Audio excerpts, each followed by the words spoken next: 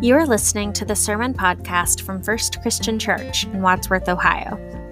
The proclamation from today was for Youth Sunday, was written and preached by 3 of our youth.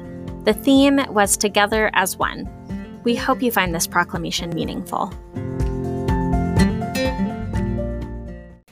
A reading from Proverbs chapter 27, verse 17.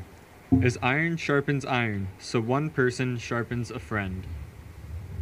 A reading from the book of Ephesians, chapter 4, verses 1 through 4. Therefore, as a prisoner for the Lord, I encourage you to live as people worthy of the call you received from God. Conduct yourselves with all humility, gentleness, and patience. Accept each other with love, and make an effort to preserve the unity of the Spirit with the peace that ties you together. You are one body and one spirit, just as God also called you in one hope. Our second reading from Ephesians comes from chapter 4, verse 32.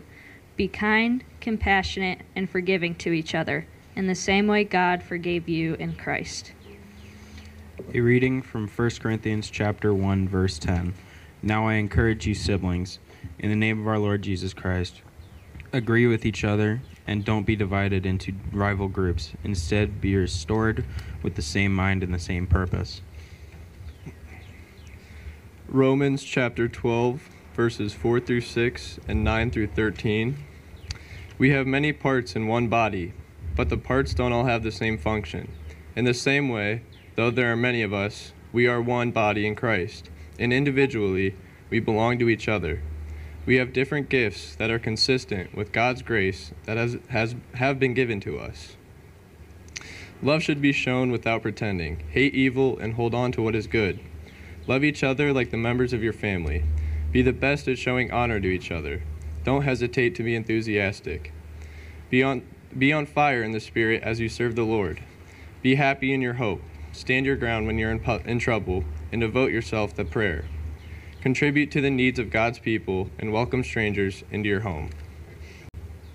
Diversity is what makes the church strong. As said in 1 Corinthians chapter 12, verses 16 through 17. And if the ear should say, because I am not an eye, I do not belong to the body, it would not for that reason cease to be a part of the body. If the whole body were an eye, where would the sense of hearing be? If the whole body were an ear, where would the sense of smell be? God's model for church depends on everyone being welcome and their unique gifts being valued as a part of a greater whole. This starts with the acknowledgement of times when the church has not been a loving community as it should have been. When the church has stood against our siblings of color, our LGBT+ siblings, and our siblings of different religions and faiths. God intended for the church to be a force of love and unity, not one of division and hate. Our theme, Together as One, calls us to actively fight against hate that divides us. It calls us to fight against racism, sexism, homophobia, transphobia, ableism, and all other forms of discrimination. Only then can we create a truly safe and accepting environment that welcomes everyone to join together to praise and worship God. Our church has taken steps in the right direction by hosting a book study on anti-racism and thinking carefully about the language that is used in service that can exclude or harm certain groups of people. But change is really only possible if each and every one of us is committed to educating ourselves and putting forth the effort needed to make our church a community of inclusion, acceptance, love, and unity. We also need to understand and respect that certain people have been hurt by the church and therefore do not feel safe being a part of a church community.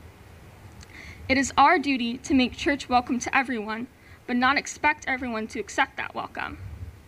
I would like to leave you with the verse Colin read.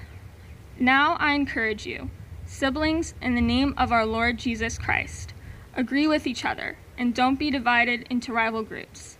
Instead, be restored with the same mind and the same purpose. Most of us can understand that life is hard. Everyone has struggles in life, and we all suffer. We also can accept that others may have it harder than us. People suffering from poverty, abuse, homelessness, and oppression may be living a more difficult life than others who do not experience these things.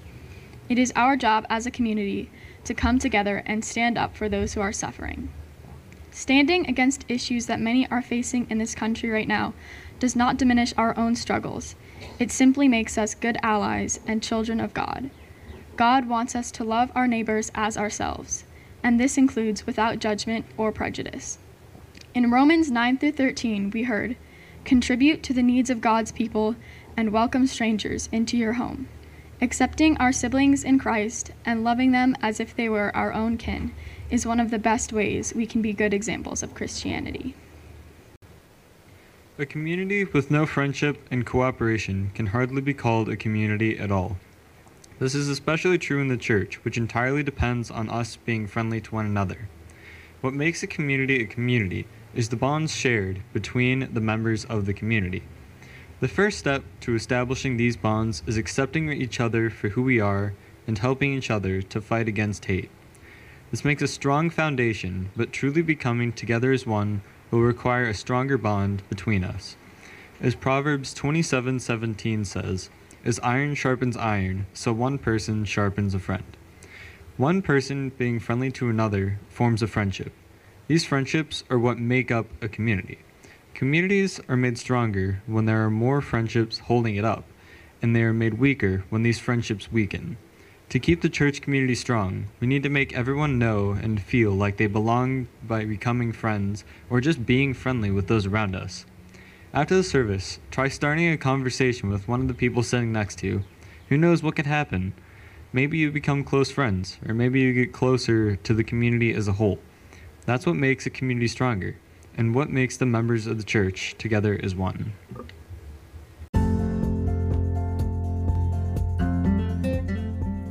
Thanks for checking out our podcast. If you would like to learn more about our church, you can find us online at fccwadsworth.org. There you can find our blog with sermon transcripts and more, as well as information about our church, including our beliefs and history, links to worship and give, and our many ministries with folks of all ages. We hope you'll also connect with us on Facebook, Instagram, TikTok, and YouTube. You are welcome here.